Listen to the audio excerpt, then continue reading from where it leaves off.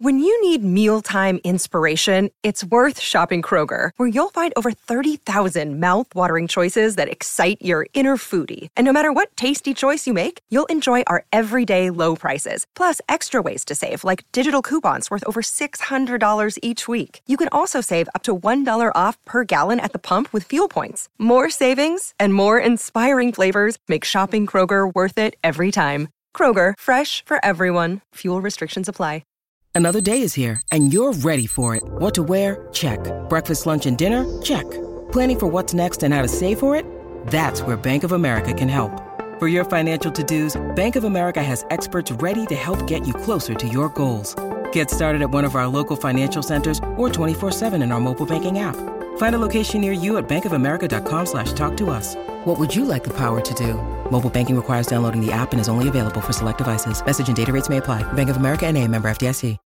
Think you know the Brooks Ghost? Think again. Introducing the all-new, better-than-ever Ghost 16. Now with nitrogen-infused cushioning for lightweight, supreme softness that feels good every step, every street, every single day. So go ahead, take your daily joyride in the all-new nitrogen-infused Ghost 16. It'll turn your everyday miles into everyday endorphins. Let's run there. Head to brooksrunning.com to learn more. Football Social Daily. The Crown awaits with a 100% up to £150, plus 50 free spins over your first 2 deposits at kingcasino.com. Over 18s only. Terms and conditions apply. Please play responsibly. BeGambleAware.org.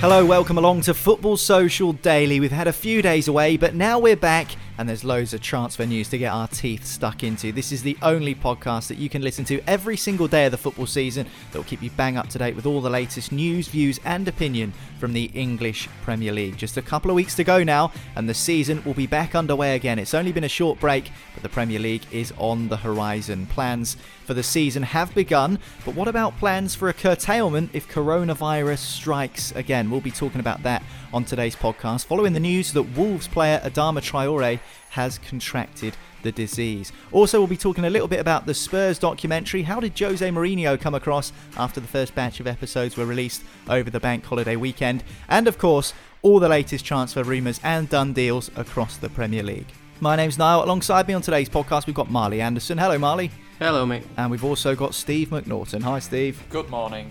Good morning to you both. Right, let's get straight on with this because there is a fair bit of transfer news to crack into. But before we start that, I wanted to ask you guys about coronavirus. We've spoken about it so many times on the podcast, as has been the situation worldwide over the last 6 to 8 months. Football has been affected by this quite largely.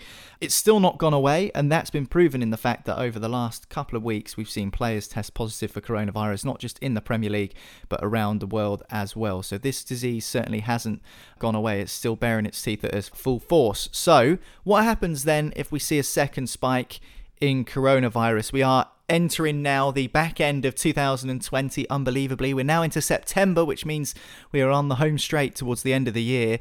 As the weather gets colder, particularly here in the United Kingdom, the chances are that diseases are going to start to come to the fore again, and coronavirus will be one of those. So in the event that COVID-19 strikes again, Marley, and does stop the season, do you think the Premier League really do need to make a solid action plan to decide what happens next, or do you think they should just follow along the lines of Project Restart, which we saw a couple of months back? It's a difficult one, really, because there's no, as we said at the time when this happened, there's no sort of solution that would satisfy everybody. Like, you might say, okay, we'll end the season after 20 games, and if there's a second spike after 20 games, then the league standings are final, and we'll just go again next year, or wait for it to pass, or what have you. But the bottom three are still going to be fuming that they've missed out on 18 games and get relegated for a reason that they might think they can get out of it, and they probably have a case in to put towards the argument there. So it would be really tough again. But as long as you've got a set plan before the season starts, then fine. But considering the government have never had a set plan to deal with this thing in in the wider scheme of things, then the chances of the Premier League sorting something out is it's not as straightforward as it looks, because you've got the sponsors to deal with, you've got the TV money, you've got the worldwide broadcasting rights and everything like that. So it's tough. Hopefully it doesn't come to that, because it just stops everything pretty much as it just began again. And hopefully, people can't get away from the fact that football is a perfect breeding ground for a disease. Because if you're putting 50,000 people in a stadium, that's, from a disease point of view, that's absolutely stupid. And from a virus spreading point of view, no amount of masks, gloves or PPE is going to protect you from spreading it when you're shoulder to shoulder with 50 other fans trying to get out on the concourse kind of thing, getting away from a football match and into the open air. So it's as long as they've got a plan in place, you can kind of say, well, tough if you're bottom after 20 games, because we said that was what it was going to be. And therefore, you're bottom after 20 games. So, as per the rules, you are relegated. Sorry, Aston Villa or whoever's bottom after 20 games. Your prediction Fulham for the or season? Newcastle, whoever it is. Yeah, probably. Yeah. So yeah, as long as you get the set rules in place, I don't think you can complain that much. I think it's a really good point, actually, because there are all these talks, Steve, weren't there, around Project Restart about a possible legal claim against the Premier League if teams were relegated unfairly due to a curtailment or stoppage of the season, and the season just having a line drawn under it. So the Premier League will hopefully have learnt from those situations and drawn up an action plan, so in the event of a COVID spike and the season getting curtailed again, they can turn around and say, well, actually, listen, you knew that when you started the season on the 12th of September that if this happened again, this would be the end scenario. I mean, that would be a fair way of doing it if everyone knew what they were buying into. Yeah, for sure. I think that's the common sense way of doing it, isn't it? And I think, I hope that the Premier League see it the way that me, you and Marley see it, and they go, actually, this is the, if you like, the charter for the new season. We have got this kind of threat looming again because we're seeing cases rise. So everyone needs to sign into it and buy into it and sign various disclaimers and, to ensure there's no legal action taken, down the line. Because I tell you what, it would have been interesting this year after 20 games if, seeing who'd have gone down. That's for sure. But I think it's we've got to have our house in order with it now. We've got to be absolutely to the letter on it, and every single person, like you say, Niall, has got to be absolutely clear on where they stand should the worst case scenario arise. And if that's after 18 games, 20 games, whatever, I think we've got to kind of adhere that, so we can start the next season whenever that will be, properly. But it's an absolute minefield. It really is, and I think that Project Restart was I mean, it was good to have football back, but let's be quite frank about it, it was a bit wasn't it? So it's just I be very keen to avoid. I mean, I was encouraged by Brighton having 2,500 fans in the Amex at the weekend, for the friendly with Chelsea, and hopefully we start to get a bit of momentum on that front. But it's so tricky because we can't see down the line what's going to happen. We're meant to be starting again on the 12th of September. I mean, who knows what's going to happen? We have seen small groups of fans, as you say, up to around a few thousand going into stadiums over the bank holiday weekend, mainly in the non-league scene. So it'd be interesting to see the feedback from that and actually figure out how we can move forward in terms of getting fans back into stadiums. But kind of adding to the point you just made there, Steve, is it hard for you to get excited about the new season? Obviously, Liverpool have just won the Premier League for the first time, the first league title in 30 years. It's something to be excited about. You've had your short period now to enjoy it, but it's back into the fray again and the start of a new season. But with coronavirus kind of lingering and looming and hanging over us all, is it difficult to get as excited for the start of a new campaign just because you do have that seed in the back of your mind? Possibly it could get stopped again. Yeah, I think so. I think the whole thing's a bit weird, really. And I was talking about it with some friends over the weekend, and I think that plans for a parade in October or November, I think that's just now. I don't think the vast majority of people will be that interested in doing that, but I just think that it's the new. I'm indifferent with the new season because I didn't enjoy Project Restart. I mean, we just had to get the job done in Project Restart, and it was nice when it was done, but I don't think any of us enjoyed it. I mean, largely we were pretty crap, to be fair. In Project Restart, I thought, and I just think as Liverpool fan at the minute, we'll tell you there's a bit of trepidation about our kind of lack of activity, and I think there's some concerns from a Liverpool point of view. I don't think they're going to be anywhere near winning it this year, if I'm honest, or this season, should we say, not this year. And it's just one of them. I just think, it's starting, but I wouldn't be asked if it started in November, to be fair. No, I think I agree with that, Steve. I think maybe it's just because we're used to having a longer break between the end of one season and the start of another, and we were due to have a European Championships this summer, which of course was called off due to coronavirus. What about you, Marley? Obviously, with Newcastle at the moment, there was talks of a takeover over the last few months throughout the course of lockdown, and then obviously well, you wouldn't ever know it now looking at Newcastle United, with the way that the plug was pulled on that. And obviously there was lots of excitement around St James's Park to begin with about the new season, Newcastle, bunch of investment, a new future on the horizon. Now that that's kind of drained away a little bit, and we've got coronavirus, as I said, kind of still there in the background, or in the foreground, I should say, really. Is it the same for you? Are you slightly sort of tempered in your excitement and expectations for the new season? I wouldn't. No, I'd say I'm probably the same as I am in other seasons. If it was a normal season, I'm looking at our squad going, how the hell are we going to stay up? I'm looking at our business and going, we're not doing enough. We're not signing strikers. We're not signing wingers. Why are we signing defenders when we've already got 6 centre backs? I'm pretty much the same as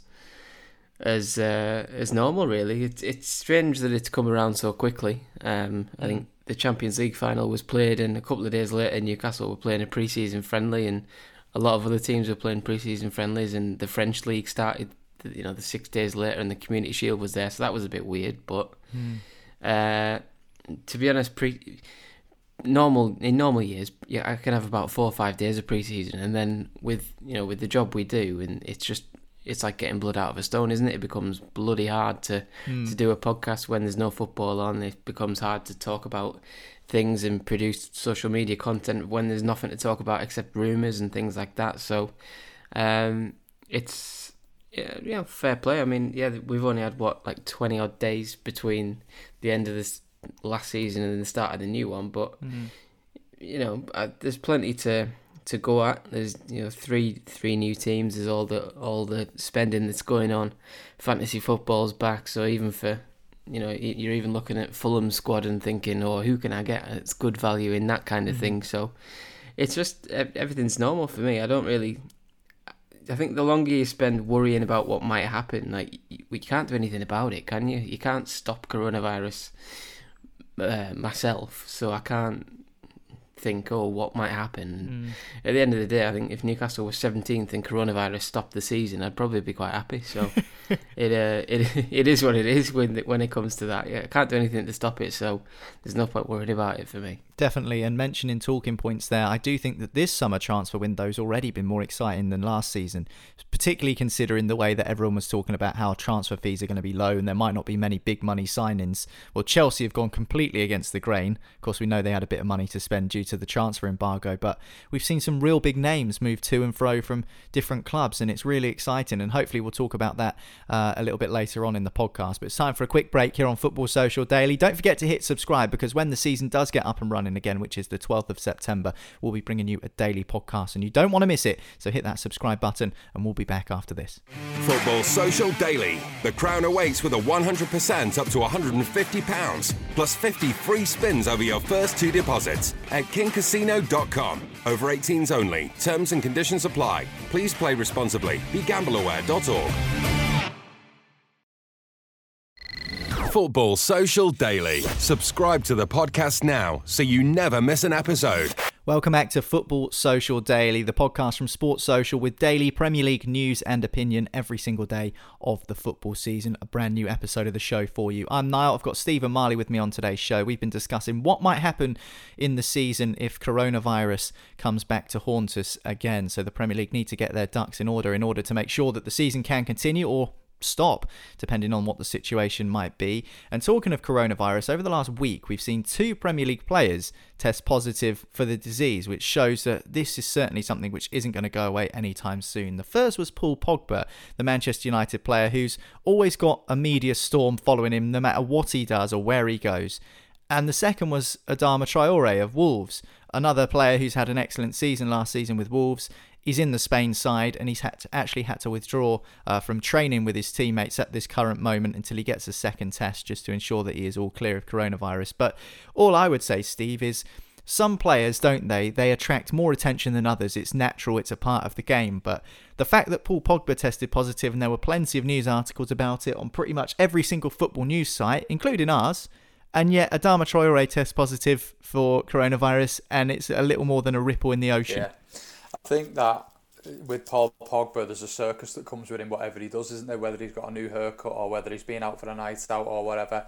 And I think it just comes with the territory, that, whereas Adama is obviously a super talented footballer, and I'd certainly sooner have him in my squad than Pogba, that's for sure. But I think he just goes about his business, doesn't he, in a quiet way, and does his talking on the pitch, and he is a bit more lower profile. And I think, unless you're certainly a Wolves fan or a Premier League football watcher, you're not going to know who he is. And I think that he's probably quite relieved that he is flying a bit under the radar with that, to be fair, because I think it must drive Pogba mad. He's created that monster, but it's just having the whole world talking about you having coronavirus must be a real head wrecker. But I think that, Adama's a fit lad. He'll probably kind of get through it quite quickly, and I'm sure he'll eventually play for Spain, because that's the second time he's pulled out, isn't it, after being named in the squad? Yeah, definitely. I think he's just shown how good he can be, and it was that end product for Adama last season, Marley, wasn't it? Lots of people were questioning the season before that whether, he had all this ability, and everyone knows how quick and strong he is, that's a given, but certainly with the ball at his feet, his end product wasn't particularly great. But this season, or the season just gone I should say, he certainly turned it on and found those assists and found those pockets of space and able to deliver balls into the box, and that was certainly the marked improvement in his game. Yeah, 100%. He was always athletically amazing. He was always incredibly quick. He can dribble. And he's obviously, his physique is well talked about, because he's built like a light heavyweight boxer. He's absolutely huge, but it was always going to be that final product. I can't even put a number on how many wingers you see over the years that are fast and can beat 3 men down the wing but can't cross the ball to save their life or pick out a pass. It's the one quality that sort of sets you apart as a winger. Like, are you worth 10 million or are you worth 35, 40 million kind of thing? So but Adama really struggled with that earlier in his career. There was a reason why he was at Middlesbrough in the Championship, and that's because he had no end product. He was just raw, he was just pace, he was just physical. He just had the physical attributes. He didn't have the technical skills to back it up. But last season in particular, he was absolutely brilliant. His crossing was all of a sudden right there. His passing, his chance creation, his intelligence to dribble out of certain situations and pass it in others, and his defensive output. I think he played wing back a few times for Wolves. That shows that Nuno trusts him going backwards as well as forwards, and not to switch off and lose your man kind of thing. So he's turned into a really, really quality player, because a lot of wingers don't ever get that. I'm thinking of Theo Walcott, for example. He was always rapid, he was always lightning. He's never really been able to cross a ball in his career, really, has he? Jesus Navas, another one. Yeah, Navas is another one. There's countless ones, isn't there? We've had loads in Newcastle. Florian Thauvin, very, very good player, very fantastic dribbler. Couldn't cross a ball to save his life and played on the right, so he always had to cut inside, so he was one-dimensional. Whereas Adama's got the power to come inside and make his presence known there, and to go on the outside with his pace and then now provide a cross. So he's turned into a top-quality player, and that's the reason why when he's linked with moves, you've seen fees like 60 million and 40, 50, 60 million like banded around to get him away from Wolves. So all of a sudden he's turned into one of these amazing players, and he's one of the most watchable guys in the Premier League, I think. Yeah, 9 assists last season for Adama Traore, and obviously a great season for Wolves, not just in Europe but also in the Premier League as well. The way they turned it around after a poor start to last season should be commended. But is the real litmus test for Adama, Steve, whether he can do it again next season? Because obviously the couple of seasons he's had in the Premier League before last season, they weren't as productive, weren't as fruitful, whereas last season, as I've mentioned, 9 assists and certainly his best season in the top flight to date. So is the real acid test whether he can do it again this upcoming campaign and prove that he really is a consistent performer? Yeah, I think that, for sure. I think, people will be keeping a close eye on that. I mean, he's been linked with moves, hasn't he, this summer, and I think with some of the money that's been bandied about, you'd be thinking, there is an element of risk attached to it. And I think that he seems fairly settled at Wolves, I might add. And he's obviously done well for them last season. But I just think it's going to be very interesting how he kicks on and whether he can, because he's not Nuno doesn't start him every game at Wolves, does he? Which is quite interesting as well. And he's got a lot of admirers, and I think he's got to sort his injury issues out, because that shoulder of his is a real concern. So I think anyone that's got an eye on him will be wary of that situation, because he's dislocated it quite a lot, hasn't he? Yeah. I'm watching with interest. I think that as the Liverpool fan who you could see him playing in the Liverpool squad at some point in the future, certainly if there's a bit of movement in the near future or distant future. But I've got everything crossed for him. I think I think he can become a big player for Spain, and I think he can really kick on if he keeps applying himself. But he's got a great manager who's managing him to perfection, I think, at the minute. Yeah, absolutely. It'll be interesting to see how Adama Traore and Wolverhampton Wanderers go in the upcoming 2021 season. I'm also very keen to see how Tottenham Hotspur get on after a full season under Jose Mourinho. Of course, Jose came in halfway through last campaign after Maurizio Pochettino's shock sacking at the Tottenham Hotspur Stadium. They've just released an Amazon documentary, Marley. I know you're big into your football documentaries, apart from, of course, Sunderland Till I Die, although you use that for comedy value rather than informational purposes. Have you watched any of the Tottenham documentary? It's called All or Nothing on Amazon Prime. I have, yeah. I think they've only released 3 episodes up to now, but I've watched them all. It's good. I was thinking when I was watching it, it's perfect for Jose Mourinho. Like, he wasn't involved in obviously getting setting the whole thing up. He came into it when Pochettino was manager. And he replaced him, and that's kind of what the first couple of episodes centres around. But a lot of people have talked about how Mourinho is kind of, are his powers on the wane? Is he as good as he used to be, and what have you? But I think this documentary is perfect to sort of remind people of how he works and what he does inside the club, and how good a sort of manager he is, and that kind of thing. So I think it's the perfect PR for him as a manager to sort of rebuild his reputation a little bit, because he's coming across really well. He's funny. He's doing. He's obviously the results turned around when he came in. In that first 6 or 7 games, they went up to sort of 5th. I think they were like up 9 places or something like that. So. He's coming across really well, and there's a few standout bits when he turned. There's people talking about him on, I think it's like a radio station or something, and he's hearing people say, Jose he's not got it anymore, he's lost it, and he just gets up and he says off at the TV and just turns it off. But it's brilliant. It's good. It's a good watch. So happy days. Yeah, definitely something to get your teeth stuck into if you haven't seen it yet. Also, we're in it. Football Social Daily is actually in the documentary for a brief period. I think we're in episode 5, but as Marley says, we've not yet been able to see that episode because it's not been released yet. But all the signs at the moment, Steve, are pointing to the fact that it is a good watch, and Jose Mourinho comes across well, and the players, the manager and the chairman, they all come across all right as well.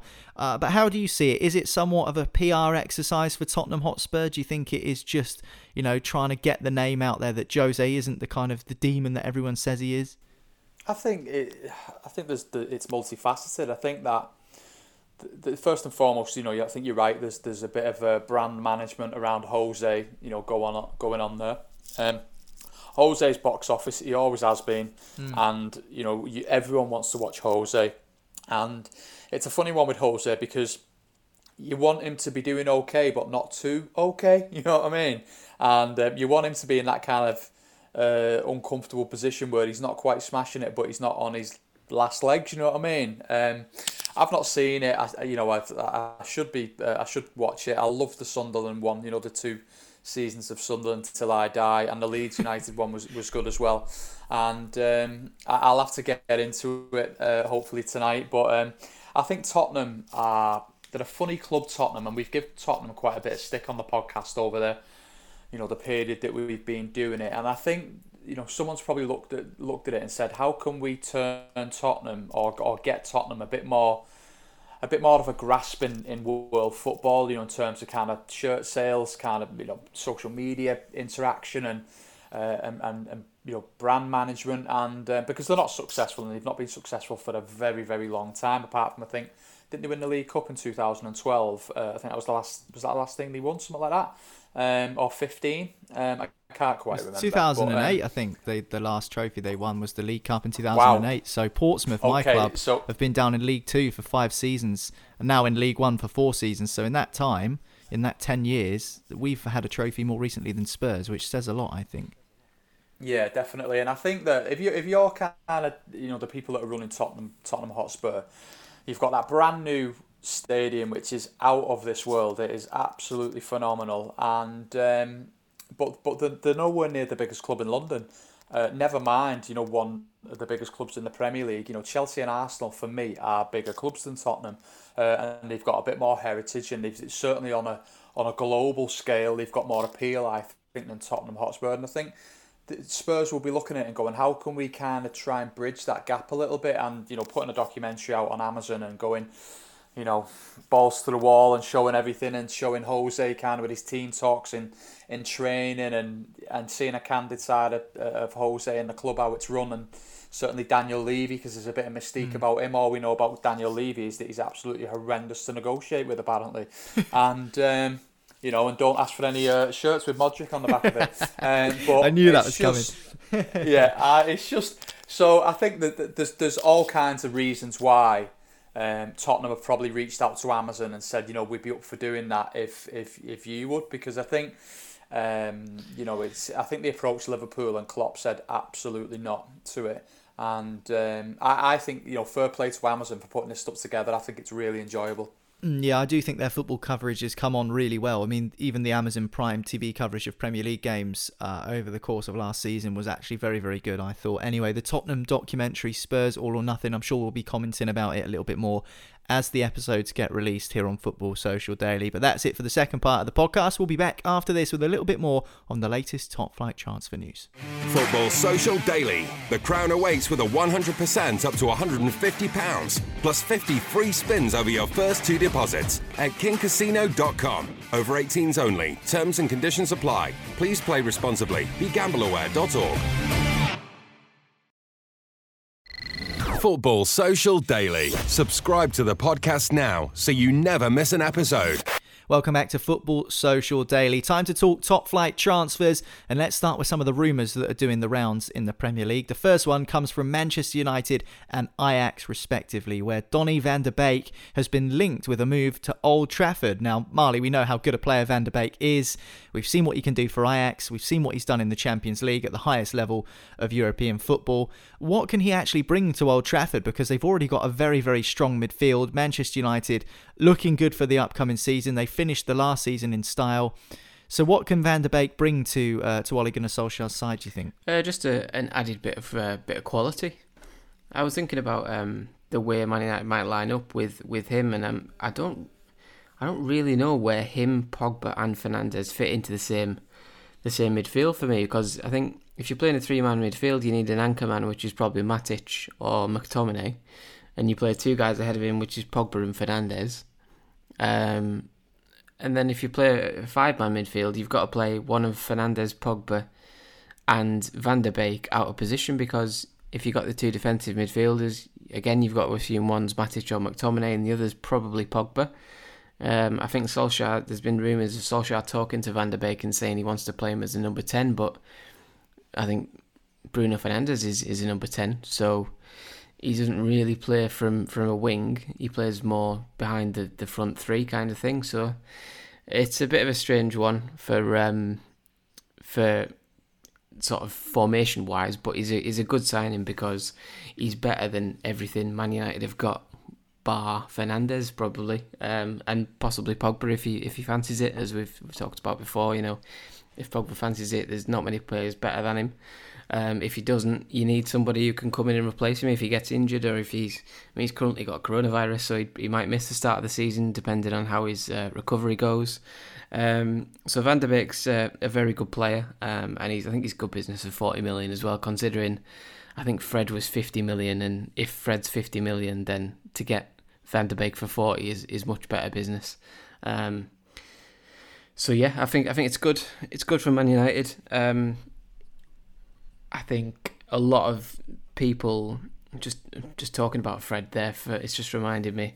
I think a lot of people, a lot of Man United fans are saying sort of, you know, Fred's a really good player. He's improved a lot, and he has improved a lot, but he was absolutely garbage for about a year, and he was 50 million quid. So to be honest, Fred has done the bare minimum. Playing as he has last season is the bare minimum you expect from a Brazilian 27, 28-year-old centre midfielder who costs you 50 million quid. And all of a sudden he's getting all this praise about, you know, because he's passing the ball to his own teammates. And it's like, yeah, well, that's what you expect. Like, the standards at Man United seem to have really dropped in the last few years of how fans look at their players. And they're sort of like, oh, yeah, Fred's really good now. And it's like, he's not. He's just what you'd expect of a £50 million midfielder. Bruno Fernandes is really good because he's even better than what you expected. As is Greenwood, as is Martial as a centre forward, scoring 18 goals or whatever it was last season. He was doing more than you expect. So Van der Beek coming in, I think he'll play the socks off Fred. I don't think Fred will get as many opportunities, and I don't think he deserves them, to be honest. I think Fred's got to reinvent himself and get back into that squad, because Van der Beek will probably be ahead of him, and Pogba and Fernandes and Matic are all ahead of him as well. So it's another option for Man United though, and it's what they need, because as I said, you know, if you lose a couple of players, all of a sudden you're then relying on Jesse Lingard and Andreas Pereira, who are never ever going to be good enough to play for Man United, I don't think. So to have that option and to have that Dutch international coming in with his sort of profile is where you want to be as Man United, so it's good for them. Yeah, definitely. It'd be interesting to see where Ole Gunnar Solskjaer does deploy Van der Beek in the Manchester United midfield next season, presuming he does pen terms at Old Trafford. Also, Everton are looking at deals for James Rodriguez and Alan. So James Rodriguez, of course, at Real Madrid, and Alan from Napoli. The Alan deal has been in the pipeline for months. Carlo Ancelotti's been chasing the man from his former club, and he's also been chasing another man from another former club, James Rodriguez, and we spoke about this on the podcast before the weekend. So we know that these two deals are certainly in the offing, Steve. Your question, I'm sure, will be, as a Liverpool fan, where are they getting their money from? Because also this week they've revealed new stadium plans, so we could see a double swoop for two different players from top European clubs and more plans for the new stadium at Everton. But it still feels, even though if they sign these two players, it's going to be like, well, what about the rest of the team? And you still don't fancy them to finish in the Europa League spots. I don't know why. No, I think it's interesting, because I think obviously the two guys that are signing are quality players. I think they are really good players, but again, it's more midfielders for Everton, isn't it? And with what is an unbalanced squad as it is, and but fair play, they just seem to have endless pockets. Everton, every kind of single window, they look to be spending certainly kind of in excess of 70+ million. I think one window a few years back was 200 million they spent. And for the new stadium, I do think they need a new stadium. I think I don't know. We've been here before with Everton and new stadiums a few times, and obviously the Bramley-Moore dock was touted and being ready for summer 2020, and it's not even a spade in the ground yet, and now there's new designs on it, to incorporate a plaza that's so I don't know. I think Everton can't be finishing 12th or 13th in the Premier League with Carlo Ancelotti in charge and the money that gets thrown about from that club, you know what I mean?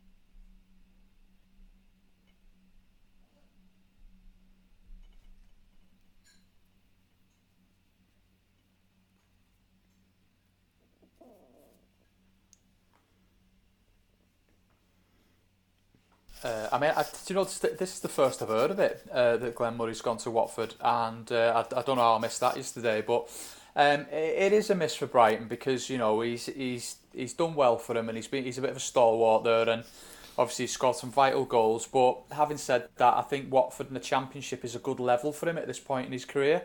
I think he's a big, strong guy up top, and he holds the ball up well.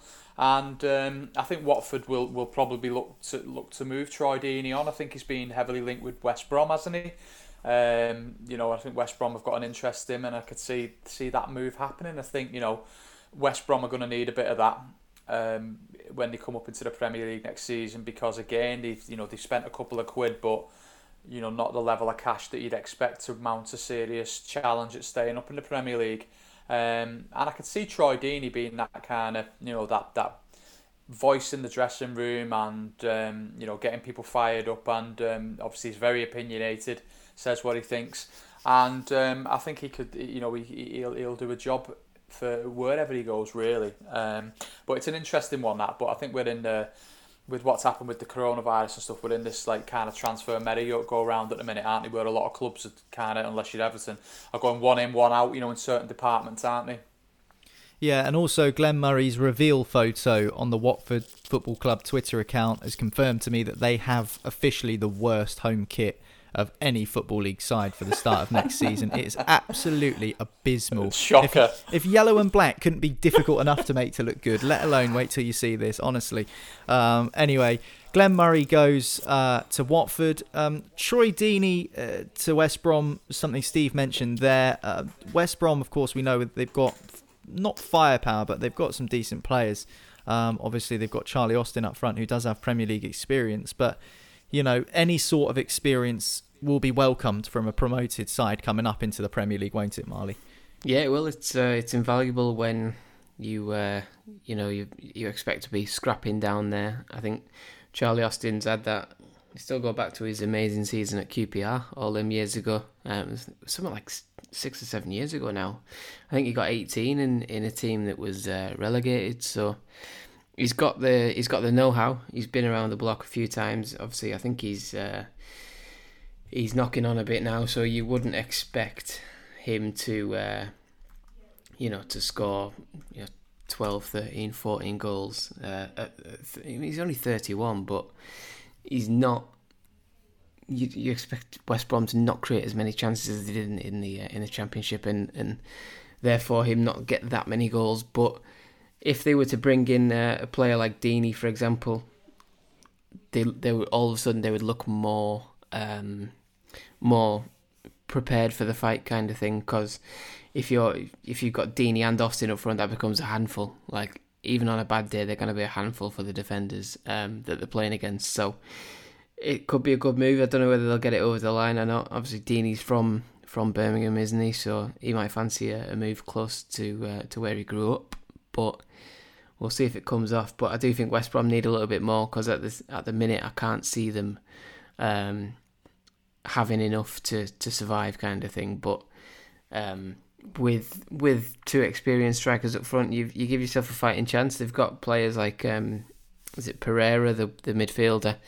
He looks really good. But it's the defence I worry about a little bit. I don't think they've got quite enough back there, so we'll see what they can do before the start of the season. But I think they will start as sort of one of the favourites to go back down again, which won't please Lee. Won't please Lee very much, but sorry, Lee. Well, we'll wait and see what happens. Of course, only 10 days now until the start of the new Premier League season, where we'll be back to a 7-day-a-week podcast schedule. But for now, a few podcasts a week to keep you ticking over, and then we're back underway.